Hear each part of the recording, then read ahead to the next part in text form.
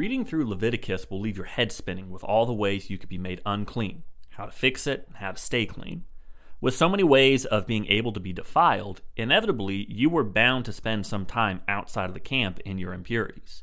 It was easy for a person to be made unclean, and it was no exception for the tabernacle either. Being unclean was contagious. And in the midst of an unclean people, the tabernacle itself needed to be purified once a year on the Day of Atonement.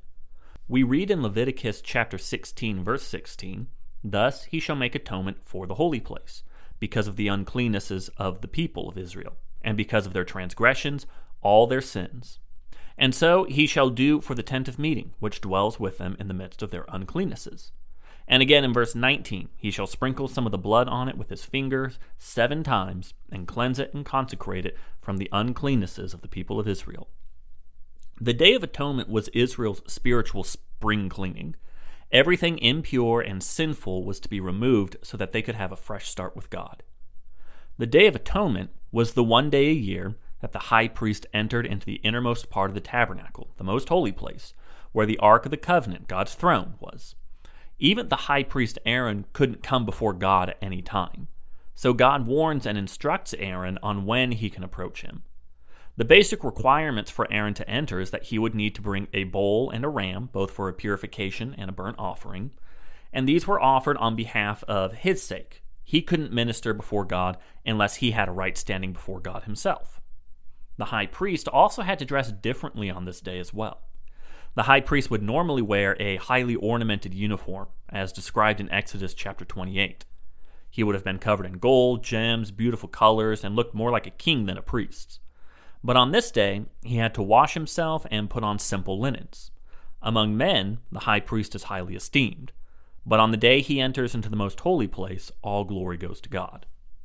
The ritual stands out among other sacrifices, notably for the 2 goats that are required. One is sacrificed, but the other one has a unique role. The high priest is to confess all the sins of the people over this goat, placing the sins on its head, and then a servant would lead the goat outside the camp and send it to Azazel. But who or what is Azazel? There are a number of interpretations, depending on the etymology or way it can be constructed. Some people take it as complete destruction, or it could mean a rocky precipice. The most popular interpretation, though, is that Azazel is the name of some demon.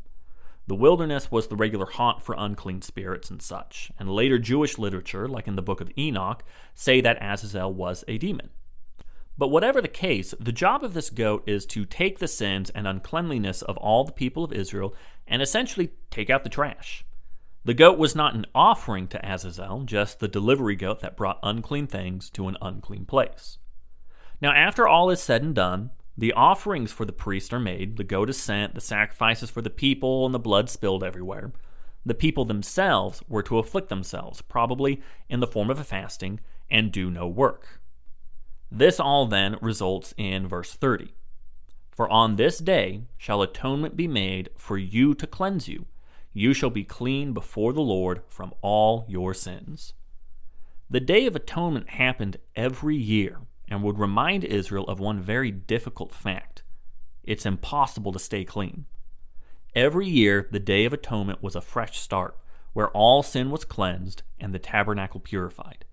And it would last for a little while, but every year was the same reminder that it doesn't last forever.